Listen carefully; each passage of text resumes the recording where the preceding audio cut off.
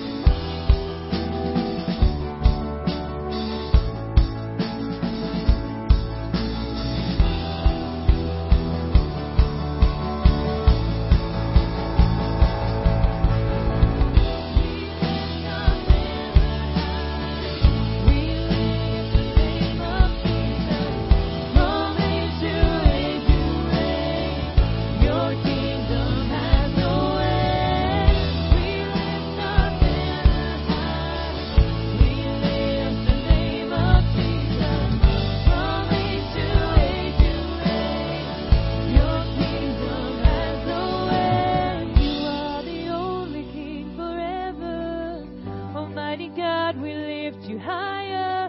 You are the only King forever, forevermore. You are victorious. You are the only King forever. Almighty God, we lift you higher. You are the only King forever, forevermore. You are victorious.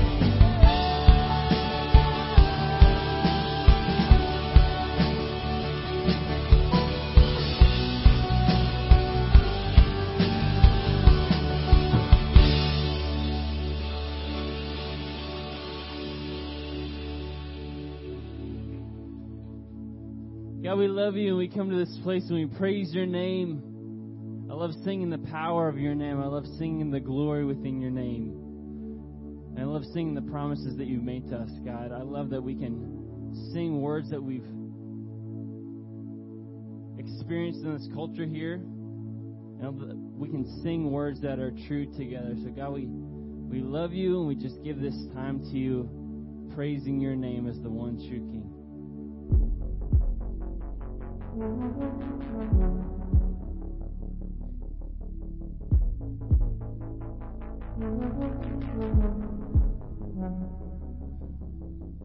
Before the world was born, before the earth knew light, you were there.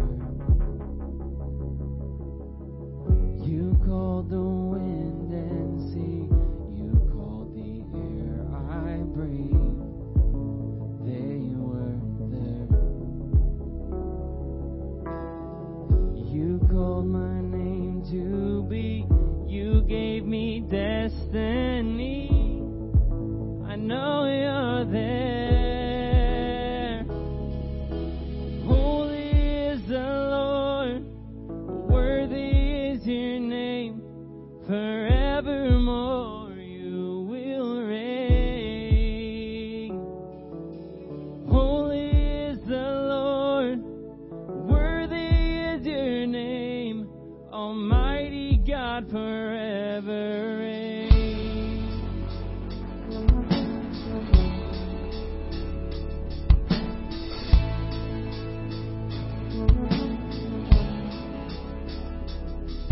You gave your Son to all. You called him perfect love. He was there. The Savior of the world, the Lord of love. He was there. And on that cross you died to bring me back to life. Oh, you were there. Holy is the Lord, worthy is your name. Forevermore you will reign.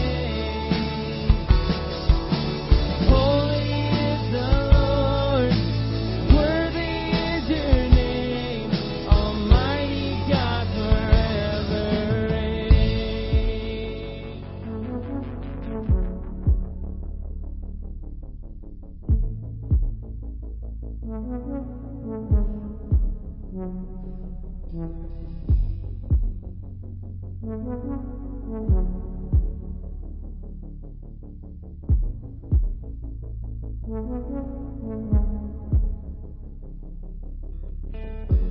You loved me before I was a thought, before I was known, before I was whole. You called me into your grace, into your arms, into your love.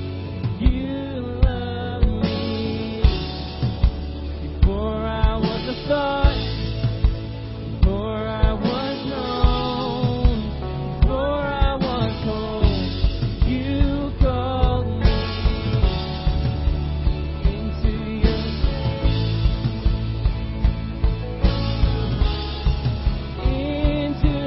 love.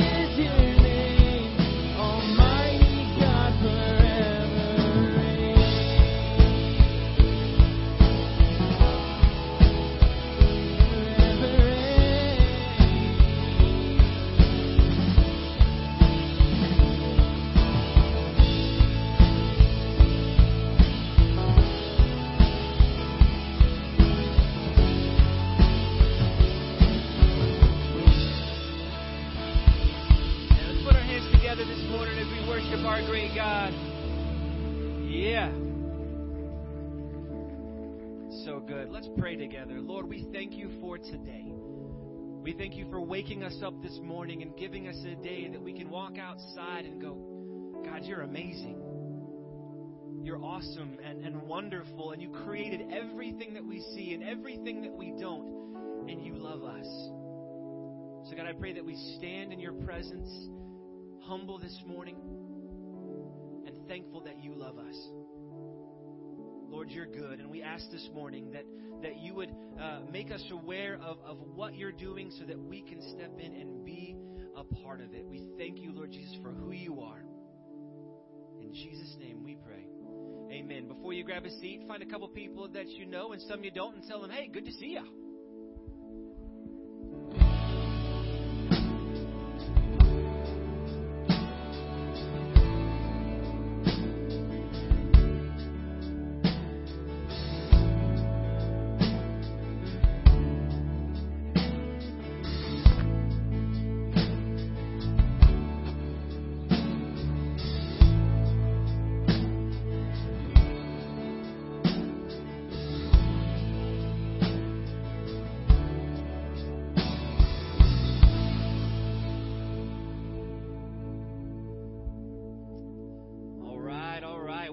Good to see all of you today. Today is an exciting day because we're together. God brought us here. He called this meeting. There's something that He has for you this morning. And so we're excited to just get to hang out and experience something new about the power of God and His Holy Spirit this morning. There's a few things we want to make sure that everybody stays in the loop on. But as I'm chatting with you, just go ahead and pass those friendship folders right now. They're on the ends of the aisles. We want to know that you're here. We want to say thank you. We want to be praying for you. So if you could just sign your name and pass that on, that would be amazing. My name is Eric. I get to be one of the pastors here. Again, it's good to see you. For everyone watching online, we're excited that you're joining us this morning too. Thank you for being part of our family. Believe it or not, we are in Christmas season, and we have been for a while. You can go into Hobby Lobby, and you can feel it. It's awesome. Our dessert theater has been practicing and building momentum. How many of you guys have been a part of the dessert theater in the past? Or come to the dessert theater? Or like dessert? Or Christmas? Or Jesus? See, all these things. We're all in that same boat. Well, the dessert theater is coming up, and we have some openings, some needs for people in the choir. So if you love to sing, Jesus loves to hear you sing. And so there's an opportunity for you to jump in and be a part of that. Today at 4 o'clock, they're rehearsing. So Beth DePietro is heading that up. So if you are wanting to be a part of that, show up today right in this room at 4 o'clock and say, hey, I like to sing. And Beth's going to go, let's chat. So it's going to be a really great thing. So I hope that you all are able to come and be a part of it. Come see it. Invite your friends, neighbors, and coworkers.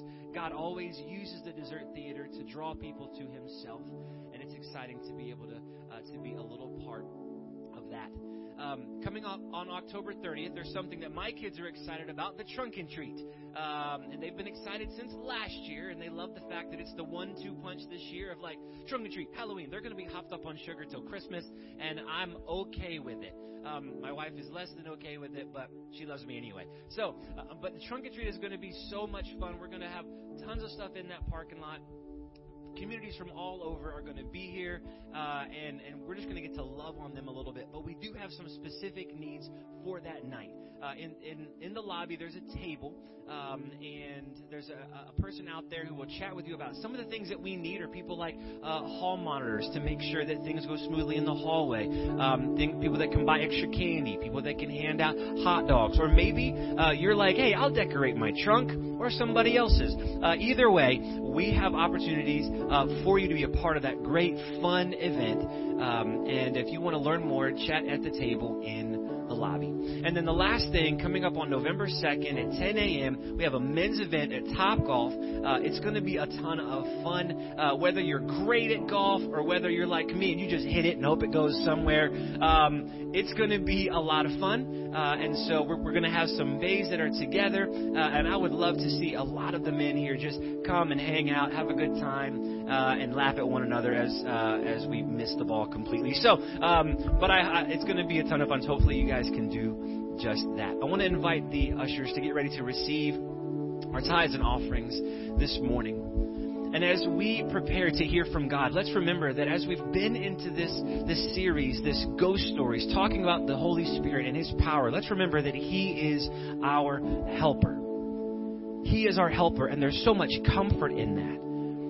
And so let's ask Him this morning to do just that, to be our helper, to open up our eyes, open up our ears, open up our hearts, to hear from Him in a new and personal way so that we can become more like Him today than when we leave, than when we walked in. Let's go before the Lord together and pray. God, we love You. We need You. We are completely dependent upon You. And so, Lord, we ask right now that You would meet us.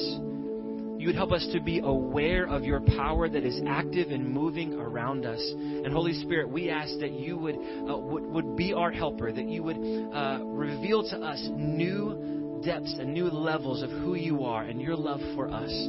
The power that is in Your Holy Spirit, God. Your word tells us that the same power that raised Jesus from the dead is in us. And we ask that You would allow us to experience that this morning, to become more like You. We pray for Pastor Ken as he gives the message that You have placed on his heart, God, that You would give him a boldness and a clarity and a confidence that can only come from You.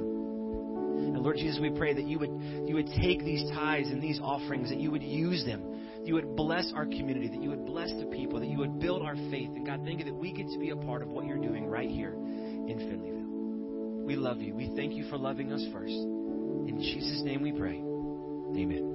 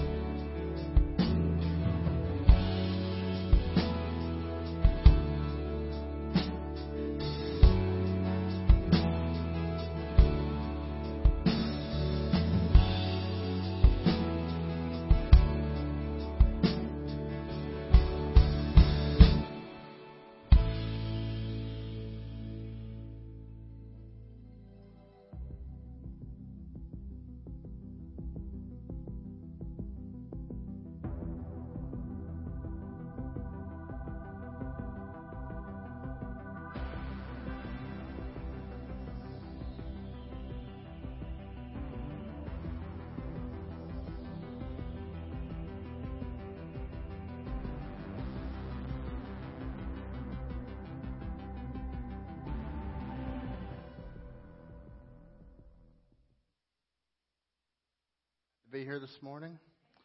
Thank our great God. What a great day of worship we've had so far. God's been so good to us.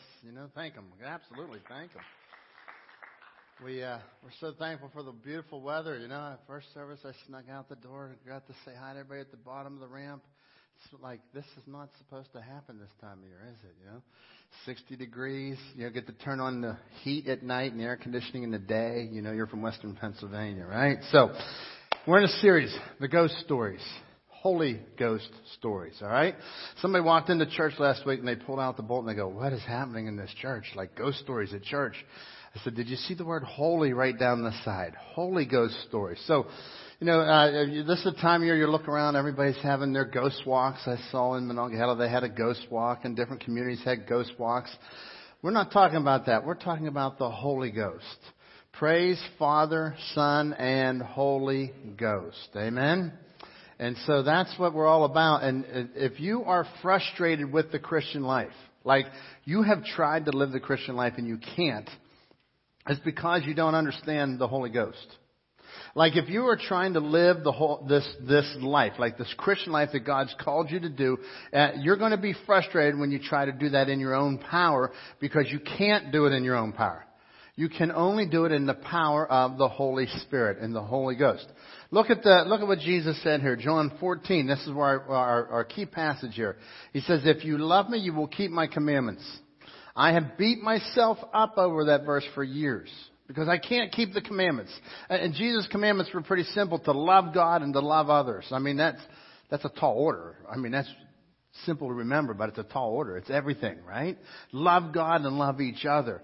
And so he says, if you love me, you'll keep my commandments. And so I've always memorized that part. But look at the rest of the context. He says, and I will ask the Father, and he will give you another helper to be with you forever. Not to be with you as long as you don't sin. Not to be with you until it's no longer convenient. He says to be with you forever. That word helper is this word parakletos. All right? He's our paraclete, the parakletos. He comes alongside of us. He is the one. He's our advocate. Quite often you'll see that word translated advocate, comforter, counselor. He's our helper. Look here, he says, if you love me, you'll keep my commandments. I ask the Father, and he will give you another helper. He's coming. And this was Jesus. Before he leaves, he says he's going to come. Verse 17. Even the Spirit of truth, whom the world cannot receive because it sees him nor knows him. You know him, for he dwells with you and will be in you. So he goes through and he says, listen, the world's not going to understand the Holy Spirit. He's going to be in you. He's with you and he is in you. So this is some pretty big stuff here, that the Spirit of God is with you. His presence is with you forever. If you are a child of God, if you have humbled yourself in the sight of Almighty God and said that Jesus is Lord, I believe that he died on the cross. He paid for my sin. He came back to life again for me. You've trusted him as personally as your Savior. Then the Holy Spirit lives inside of you. And he has given you a helper. Last week we said this. We said there were 3 key areas that we looked at last week. And I mean, there's so much work of the Holy Spirit. But 3 key areas. The Holy Spirit, he comforts us. He will counsel you. He'll comfort you. And he will convict you. So when you look at this, how does he comfort? He doesn't make you comfortable. He gives you comfort. You go through some of those seasons of life and you say, man, that was the hardest time of my life. How did I ever make it through that time? That's when the Holy Spirit was there to comfort you. He got you through that time. He says that he comes to comfort us. He counsels us. He gives us wisdom and direction and guidance. Seek the Lord. Acknowledge him in all of your ways and he will guide your path. He will direct your steps. The steps of the righteous are ordered of the Lord. How does he do it? He does it through the power of the Holy Spirit. And the Holy Spirit lives and dwells inside of you. And then we ended last week on this thought of conviction. He convicts us of sin. And so when you think of conviction is one of those scary words, isn't it? Like, I remember as a kid hearing that somebody was convicted of the Holy Spirit conviction. I was like, whoa, what is that? I was scared. I'll never forget hearing some of those things. And I never forget hearing, we used to have pews in the church here, and the pastor would get up and they would show these movies of Thief in the Night. Some of you remember those movies. It was about the end times. Thief in the Night. And I'll never forget, I was like a little kid sitting over here, maybe middle school, and we're all sitting there, and this movie was really scary. It was like some of the Revelation stuff, and you're like, whoa, you're blown away. And I was holding on the pew in front of me, and the pastor would get up and say, some of you are holding the pew, and you've been convicted by God. I was like, I'm holding the pew. I'm scared to death, I mean, we didn't understand what conviction was. Let me tell you this today. Conviction of the Holy Spirit is a gift. Please, it is not something that is bad. It is something you should value and cherish if you are a believer.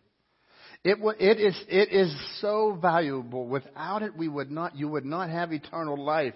The conviction of the Holy Spirit is so powerful, and it will help you with so many areas of your life. So I want to talk today about conviction. Look here. He says, John 16, verse 7. He says, I tell you it's to your advantage that I go away.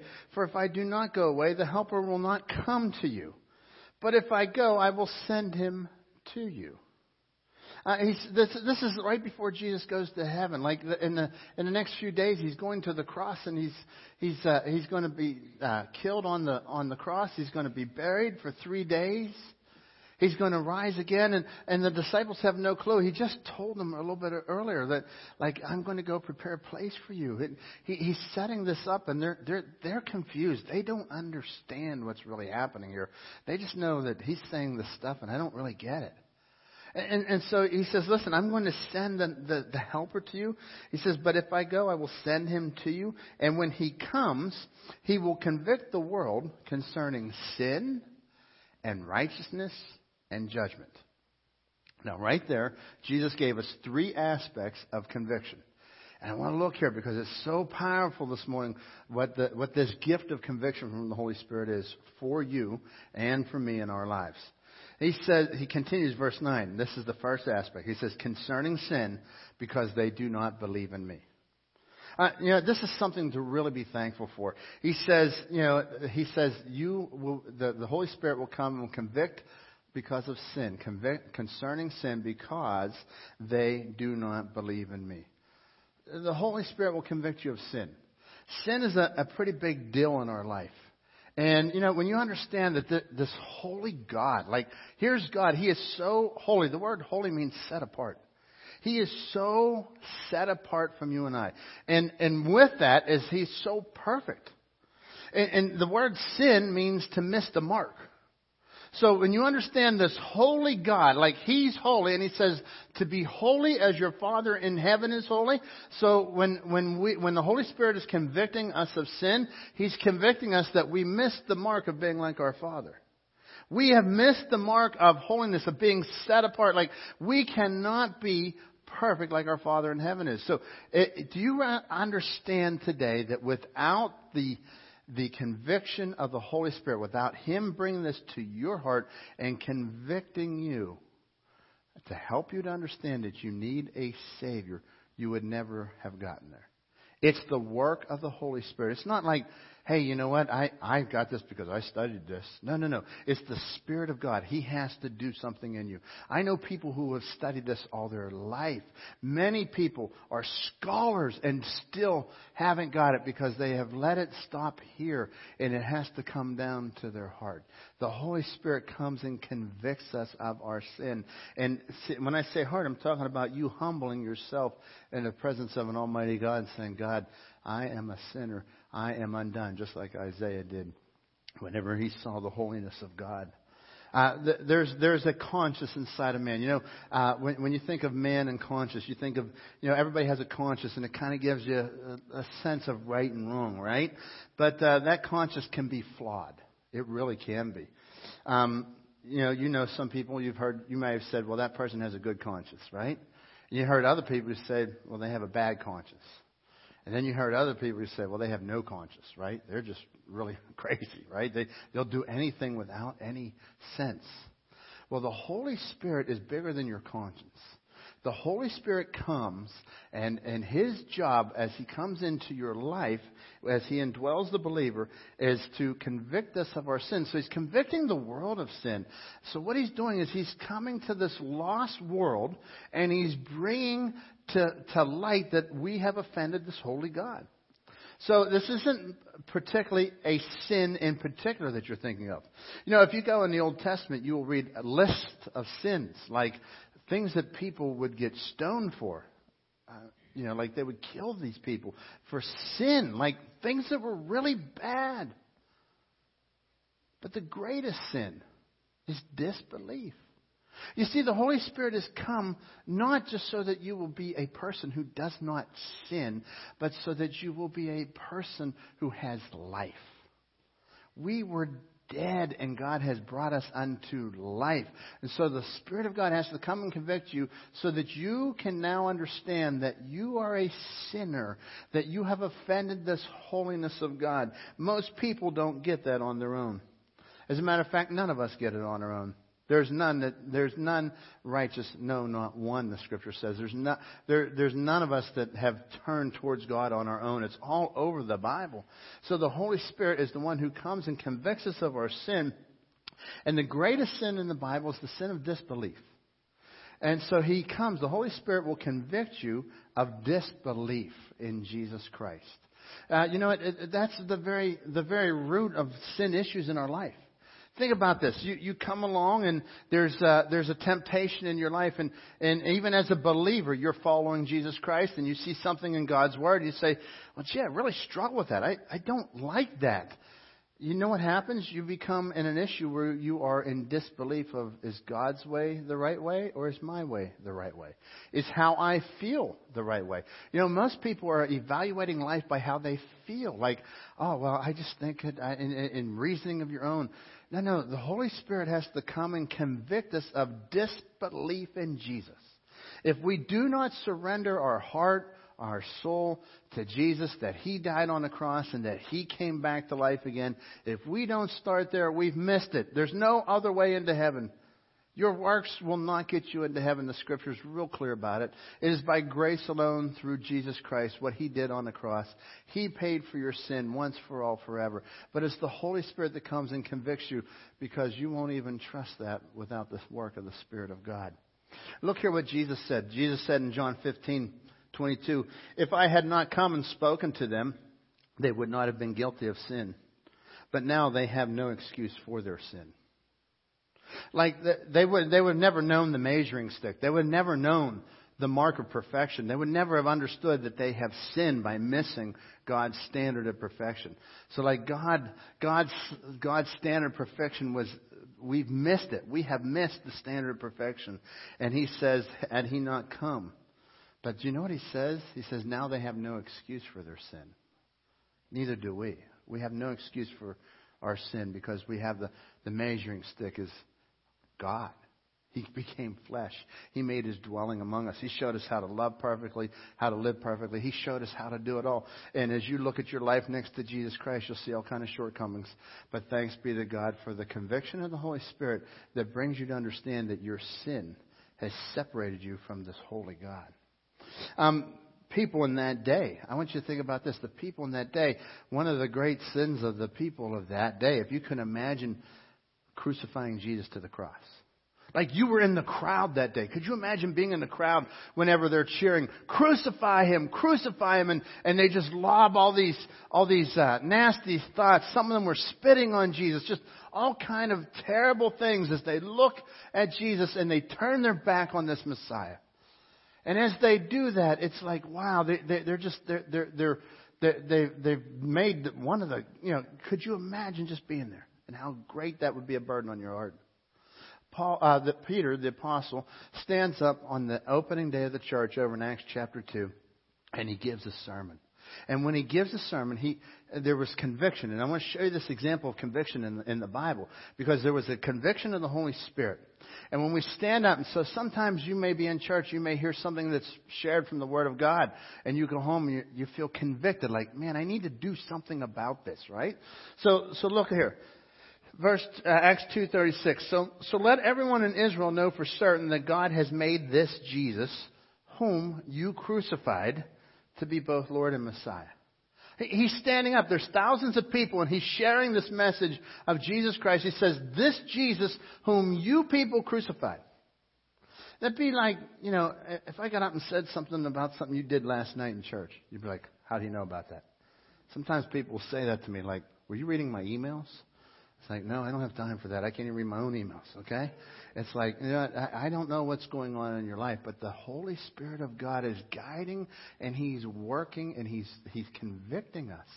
And so here's what happened. These people were there, and many of them were in the crowd that day. Now catch this. Many of them hurled insults at Jesus. Some probably spat upon Him. Others just turned their back on Him. And imagine, the day that Jesus died, imagine what was going on. These people, they probably were really hurting. They were probably like, I know His 12 disciples were wondering what's going on. But the larger crowd had walked away and turned their backs on Jesus. Verse 37, Peter's words pierced their hearts, and they said to him and to the other apostles, brothers, what should we do? Now Peter says, you crucified Jesus. And here's what conviction is. Now, check this out. Conviction was, we have sinned. What should I do about it? That's the difference between false guilt and conviction, folks. When the Holy Spirit convicts you, He does not condemn you. He convicts you. He comes before you and he says, oh, here's a sin problem. We have to deal with it. And thanks be to God, he has the remedy. And so condemnation, false guilt says, because when I was 17, I did that, and Satan brings it to my mind and starts lobbing this memory at me. When you were 17 and you did that, when you were 25, you said that, when you were 30, what you did yesterday, what you did last night, listen, that's all from the enemy whenever it comes like this. What you did, therefore you're no good. God could never love you. You see, that's directly from the enemy, because God, the Holy Spirit, when the Holy Spirit convicts you, we are going to sin. We are going to do wrong. He starts with this general conviction that, hey, you are a sinner. You need this Savior. And as you walk in the Spirit, you walk in this world, the words of God are going to at times pierce your heart. I'll be honest with you. When I read the Scripture, sometimes there are things that just pierce my heart. And it's like, wow, God, I need to grow up in this area of my life. I need to mature. Like what you said here and what I'm feeling are two different things. And don't ever judge your life on your feelings. Because your feelings are so up and down and all around. They're everywhere. But God says, listen, the Holy Spirit's going to come in and He's going to convict you. And here's the response. When He brings something to light, your response is, what do I do now? What do I do with this? Where do I go with this? Look what Peter tells him. Peter replied, each of you must repent of your sins and turn to God. I love that. You must repent of your sin. Here you are. You're living your life. You're trusting your own righteousness. This is what these people were doing. They were Jewish people he's talking to here. They were good religious people. They understood all the rules, the regulations. They were religious. Remember, the town was swelled up because of the festivals. They were in town. They knew about Jesus whenever Jesus had died on the cross. They were in for Passover. It would draw upwards of 1 million people in this little town of Jerusalem. So these people were religious. They did the outward. They knew how to be religious. But they didn't know Jesus. And he says, each of you must repent of your sin. The greatest sin was not trusting in Jesus. He says, I want you to come and I want you to repent. And by the way, when you think of repentance, that's another gift, folks. It's another gift. Because when you repent, here's what you're doing. I'm living life in my sin. And the Scripture tells me that sin brings forth death. Like every time I do what is right in my own eyes and I sin and this is me, this makes me feel comfortable, you can make yourself feel comfortable all the way to death. Do you realize that? Get around an addict. An addict is extremely comfortable in the moment of addiction. And so this is what happens when we come into our life, whether it's an addiction or just a sin that is plaguing us, we are living unto death. And Peter says here, each of you must repent. That means turn from your sins and turn to God who gives us life. Now, when you really understand what He's calling you to do, it's pretty simple. I mean, it's big, but it's simple. Like, you're going to move from death to life. Not, okay, over here, this is so much fun. You're going to become a Christian and you're never going to have fun again. That's what we think of when we think of the word repent, doesn't it? In the meantime, God says, you thought you were having so much fun over there. I want you to turn to me and I'm going to give you life like you never experienced in your life. And that's what repentance is. Peter says, what do you do with this now? He's convicted you. He's pierced your heart. Each of you must repent of your sins and turn to God. And then he says, be baptized in the name of Jesus Christ for the forgiveness of your sins. It's better translated this way. And be baptized in the name of Jesus Christ to show the forgiveness of your sins. And that's really the idea here. When you study what the Bible says about a particular topic, you look at passages from all the Bible, not just an isolated. And what does God teach about baptism? He teaches that it's an outward sign of an inward decision. The word baptize means to immerse. That's all it means. It just means immerse. So that's why we baptize in water. We immerse people under the water. Buried in the likeness of Christ's death, raised in the likeness of His resurrection. We have somebody going to get baptized at the end of our service today. Isn't that exciting? Whoo, yeah, that's exciting, okay? We have somebody Saturday night this week getting baptized. We have somebody at 9:30 next week getting baptized, and I think at 11 again next week. So God is just doing His work. Thanks be to God, right? That's because, all right? And none of that would be happening without the convicting work of the Holy Spirit. But let me just share this with you. These people are helping to get the baptism ready, all right? And the pastor's ADD. So anyhow, you must repent of your sins and turn to God. Be baptized in the name of Jesus. So baptism doesn't get you to heaven. Baptism gets you wet. Okay? I'm being very honest with you. The water that's in the tank back there is about 85 degrees, and it's no more holy than what you turn on in your tap anywhere in Union Township. In Finleyville, I go home, it's the same tap water. Okay? It is an outward sign. Like Jesus asked us to do this. Jesus was baptized. And if Jesus was baptized, you know it wasn't to get to heaven. Right? So He asked us to be baptized as a mark of identification. It's like a wedding ring. You know, I wear this ring. My wife gave this to me more than 26 years ago. Look at that. Man. And I haven't lost it yet. I take and I wear that thing, right? I put it on. I'm just weird. I can't sleep with anything like rings on, right? So I'll leave it at that, right? So I take that off at night. I take that off at night. And I'll tell you what, if I go to work without that on, I'm feeling it. You know why? This is not my commitment, but it's the symbol of my commitment. And so for a believer, baptism is that symbol. It's the wedding ring. And you slide that on. So today, one of the people in our church are going to slide that commitment, that symbol on. And it's just going to. And so if you're here and you're following Christ and you haven't done that yet, I want to invite you. It's time to put the ring on. Like when you do that, that's going public. You know, I could have secretly told my wife I love her. I did. I was scared to death. I told her I love you. But when I stood up here on this very stage more than 26 years ago and cried and said, I love you, and I had this ring, I tell you what, the world saw it. This place was packed out. Many of you were here. That's what we want to do today with this baptism. Each of you must repent of your sins and turn to God, be baptized, and then you will receive the gift of the Holy Spirit. So what he's saying is not baptism isn't when the Holy Spirit comes. It is when you come to Christ. When you come to Christ, the Holy Spirit comes and indwells you. Look what he continues on here. He says, this promise is to you and to your children and even to all the Gentiles. I love it. He includes us. He was speaking to a group of Jewish people. He says, this is to you, to your grandchildren, to everybody, and even those Gentiles. Thank God, because there's way more Gentiles than anybody else, right? The Jews were a small population.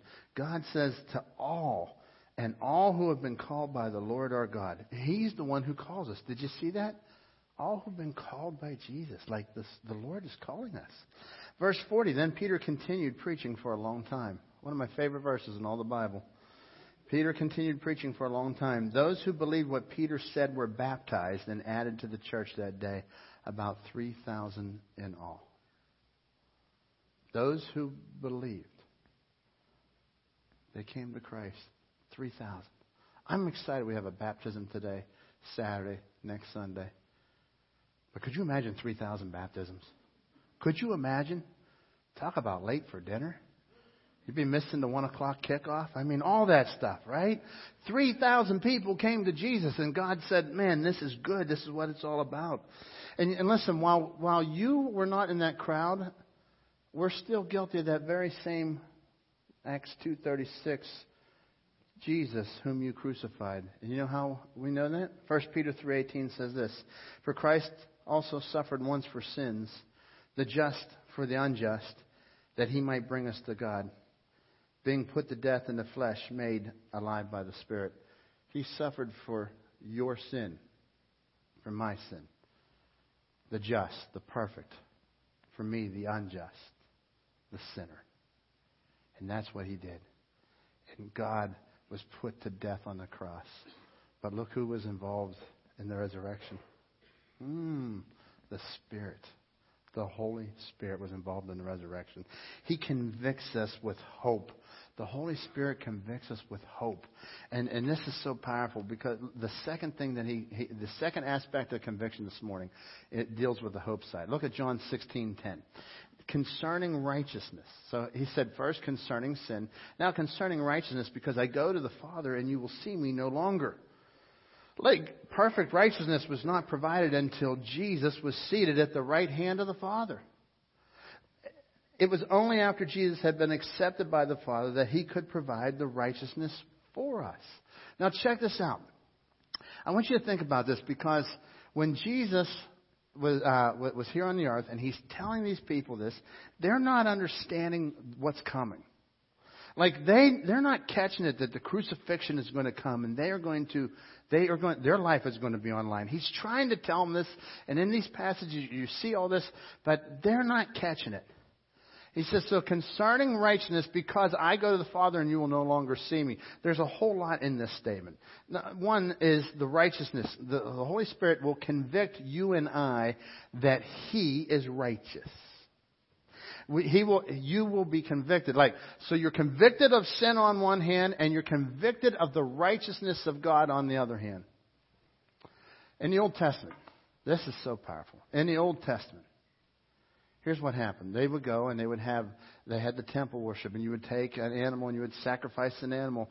And on the Day of Atonement, once a year on the Day of Atonement, it was a holy day unto the Lord. The priest would go in behind this curtain. And it was this curtain that separated the general area from the Holy of Holies. And behind that curtain was the Holy of Holies. Like, this is the place where God dealt with sin. And so the priest would go in and he would have the blood of the sacrifice, the blood of the lambs, and he would go in and he would offer the sacrifice. Now Hebrews says that the blood of animals couldn't save us from our sin. It was all a foreshadowing. We see that this was faith. They were having faith in the promise of what was to come. They did what God told them to do. So they went in and they would have the sacrifice. And here's what would happen. The priest would go in there, and after he would come out is whenever they would rejoice.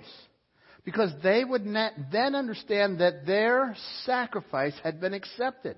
Like what they had done, their sacrifice that they gave to God was now, it was official, it was sealed, and it was done. As a matter of fact, when the high priest would go in there, he had an outer garment on and it had bells along the bottom. And the bells along the bottom were so that when he was moving around in there, you would know that he was still alive and that he had not died in the presence of a holy God. I mean, you're talking the holiness of God, folks. This is big stuff.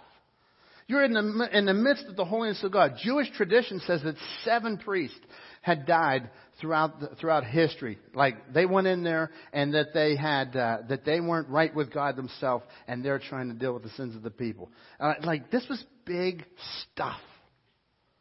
And so I want you to catch this, because the people never understood that their offering had been accepted till the priest came out on the other side. When Jesus says, concerning righteousness, because I go to the Father and you will see me no longer. Here's what happens. Look here in Hebrews. Oh my. Hebrews. This is good. After making purification for sins, he sat down at the right hand of the Majesty on high.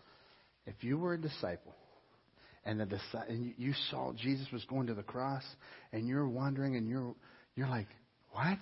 We gave our life to this guy?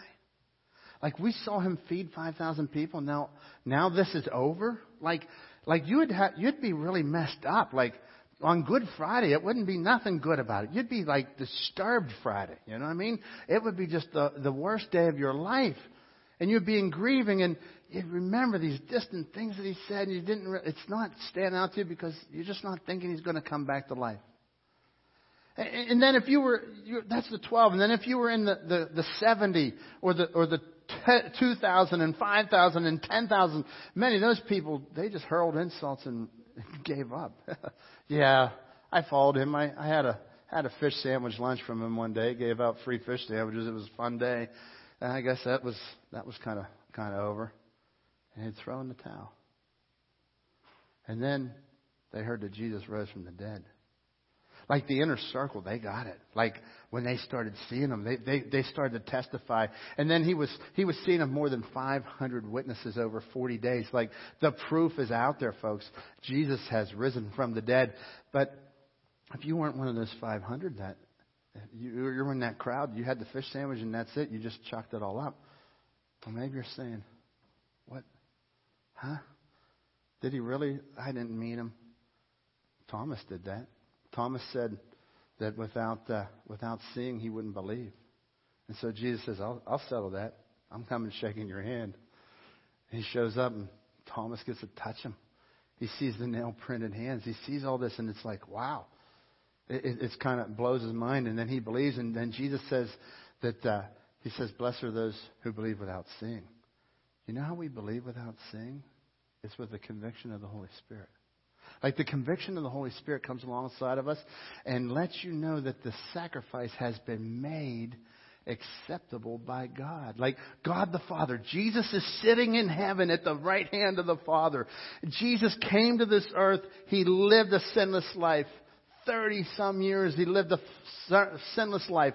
Goes to the cross, pays the penalty for your sin, my sin, goes through the grave, comes back to life again, makes all these appearances, ascends into heaven, and when he gets into heaven, now remember, there was a period of time from his ascension to whenever the day of Pentecost, whenever the Holy Spirit came. During that time, the Father says, I have accepted it. And I'm going to validate it. Here we go. The price you paid on the cross. Jesus, your work is done. You're sitting here with me now. Holy Spirit, it's your time. You go. Holy Spirit, go down there and let them know. It's like the priest coming out on the other side after the sacrifice. It is so exciting. Like you didn't see the risen Lord, but you have the Spirit of God. This is His proof to you that He is alive. This is so powerful. He convicts us of the truth of the righteousness of God. The Holy Spirit convicts us of the truth that God is righteous. He is the only righteous one. You're a sinner. God is righteous. There's only one way to Christ. He reveals that Jesus is the way. Jesus is the only way. Jesus said, I am the way, the truth, and the life. You know what the Holy Spirit does? He comes and reminds you what Jesus said. He's never going to tell you something that wasn't in His Word. He's going to remind you of His Word. He's going to come back and He's going to speak to you. He's going to affirm the Word of God. If you're questioning, is the Holy Spirit talking to you or not, you go back and check it in the Bible. You just check it. Like, did God say it? Is this what, does it align with the Scripture? And you will see if it aligns with the Scripture, God's probably speaking to you. And you see the Spirit of God moving. Look here at 1 Corinthians 12:3. So I want you to know that no one speaking by the Spirit of God will curse Jesus. Oh, I love that. A believer is not, somebody who has the Holy Spirit is not going to turn and curse Jesus. I love it. He says no one can say Jesus is Lord except by the Holy Spirit. You'll never be able to say that Jesus is Lord except by the Holy Spirit of God. You'll never trust Him. See, He convicts of sin and He proves that He is righteous. And then He says the third aspect this morning is this. That concerning judgment, 16:11, John 16:11, concerning judgment, because the ruler of this world is judged. Now this is so eye-opening to me. Whenever I caught like this progression, sin, righteousness, He convicts of sin. Here is the answer, the righteousness of God, and He convicts us of the judgment of the world. The ruler of the world, Satan, is judged. Folks, I want you to know that He's talking about the judgment of the devil here. The judgment of the devil. If you go into the book of Revelation and you'll read about the lake of fire. Man, God's going to take Satan, who's plaguing you right now. He's plaguing you, tempting you with your habits, your hurts, your hang-ups, tempting you with all the addictions, with all the pain, all the things that you are dealing with right now in your life. The Scriptures tell us, and Jesus taught it, and here it is. Listen, the judgment of the devil. He is one day going to be cast into the lake of fire. There's so much evil in our world. Amen? Lots of evil. People ask me all the time, how can I raise a kid in this world? How would anybody bring a kid into this world and raise them? And may I share this with you? Here's how you do it. Greater is He that is in me than he that is in the world. Greater is He that is in me than the evil that is in the world. Jesus Christ, the Holy Spirit of God, He lives in me. And whenever you send your kid off to school and you send him with Jesus Christ and he's faced with temptation, guess what? Greater is the Spirit of God living in that child than anything that school has to offer. Sorry, I'm getting a little excited. Forgive me. But I want you to know that the Spirit of God, because his days are numbered, folks, your days are eternal. My days on this earth are short, but I'm going to be with God forever and ever. Life eternal. Satan, he can tempt, he can roam. The Scripture says he's like a roaring lion seeking whom he may devour now. But his day is coming to an end. And I can't wait. Amen? Woo! Forgive me. Look here. Hebrews 2:14. Because God's children are human beings, made of flesh and blood, the Son also became flesh and blood. In other words, the Son leaves heaven and becomes human. For only as a human being could He die. And only by dying could He break the power of the devil who had the power of death. And only in this way could He set free all who have lived their lives as slaves to the fear of dying. Only the Spirit of God can take you from this stuff that is killing you over here to life. Only through the Spirit of God do you turn from your sin to life, from death unto life. And here's the deal. He seals us. He has sealed it. I love what the Holy Spirit, He will seal you. And here's what He says in Ephesians 1:13. In Him also you trusted, after you heard the word of truth, the gospel of salvation, in whom also, having believed, you were sealed with the Holy Spirit of promise. In those days, if an important person, a king or somebody, was sending a letter to you, he would take a scroll and he would seal it with wax. And then the king would take his ring and he would take it and he would put the imprint of his ring into that seal. And whenever you received the letter, you would know that this was authentic from the king. You would know it was from the important person. It wasn't an imposter. It wasn't somebody. You could tell if the seal had been broken. You could tell all these things, but it was the king would place his seal on there. And so when Jesus says, whenever Paul's telling us here that we have been sealed by the Holy Spirit is His seal. Look at verse 14. He says, the seal, the promise of the Holy Spirit, who is the guarantee of our inheritance until the redemption of the purchased possession to the praise of His glory. Folks, this Holy Spirit, He is living inside of you. He's convicting us of sin, of righteousness, the judgment of the world. He's sealed you to the day of redemption. What do we do about it? Don't grieve Him. Don't grieve the Holy Spirit. He can be grieved. That means to bring sorrow. Look what the Scripture says here in Ephesians 4:30. Do not grieve the Holy Spirit of God. He sealed you to the day of redemption. How do we grieve Him? By living in my own power. By turning back to sins that lead to death. By making my own decisions independent of Him. Listen to Him. Let Him guide you. And when He's convicting you, respond and surrender. Let's close in prayer. With our heads bowed and eyes closed this morning, I want to invite you to Jesus. Just before we have our baptism, I want to invite you to Jesus. And would you just, if that's you this morning, say, Pastor Ken, I have not yet trusted Jesus as my Savior. You're talking about the Holy Spirit living in you. I don't know if He's in me or not. And I want you this morning to invite Him. He says, through childlike faith, just trust Him.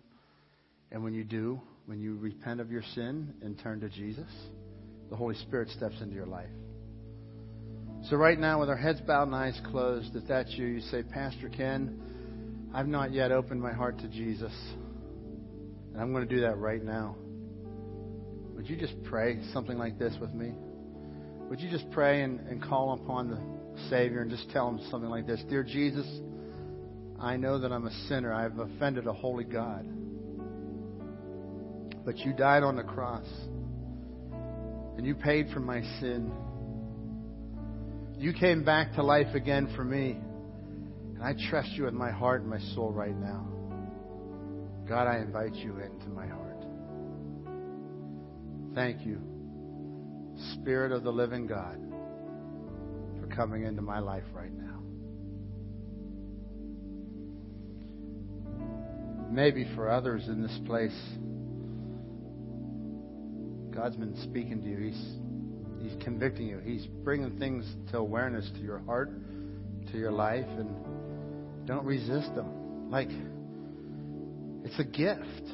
Like, conviction is not something to be afraid of. It's not ugly. It's not scary. It's beautiful. Like, God cared about you so much to bring this stuff to light, to give you a righteous Savior, to let you know that your future is greater than anything in this world. Like, can you rejoice in Him today? So this morning, I just want you to lay that at the feet of Jesus. Whatever area that is that you are, that the Holy Spirit is convicting you of, will you no longer resist Him? Father God, thank you for your people this morning. I ask, Lord, that you will do great things in this place, Lord, as we seek you, as the Holy Spirit is moving, Lord, and just touching hearts and souls in our life. Thank you for many people in this place that came to Jesus this morning. They prayed and trusted Jesus as their personal Savior. God, I thank you for that. And I thank you for your believers, your followers all over this place, Lord, because you're convicting them of things that I have no clue of. I didn't read a list of sins up here. I gave them the Holy Spirit. And Lord, your Holy Spirit is talking to me and talking to each one of us about the areas of our life that you're drawing us close to you by your conviction. In Jesus' name we pray. Amen. This morning we have a baptism. This is Renee McNeese. All right, can you see her there? We'll get some light back there. All right. And Renee McNeese, and go ahead, Jim, take it from there. All right. This is Renee Lynn McNeese.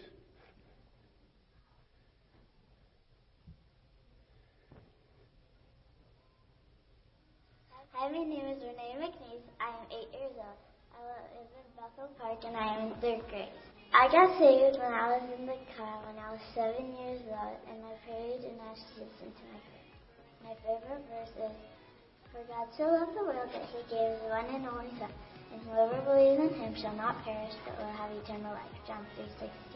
My favorite thing about Clubhouse and Canopy Kids is we get to have a really fun snack. I like to sing and dance in the Canopy room. I have really fun teachers, and I really like them. And learn about Jesus. I want to get baptized because I want everybody to know I love Jesus.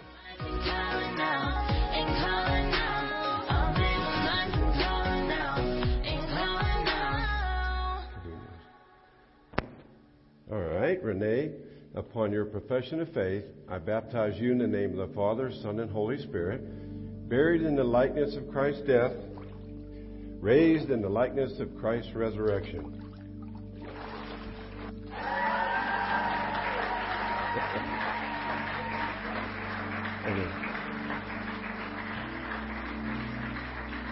Okay.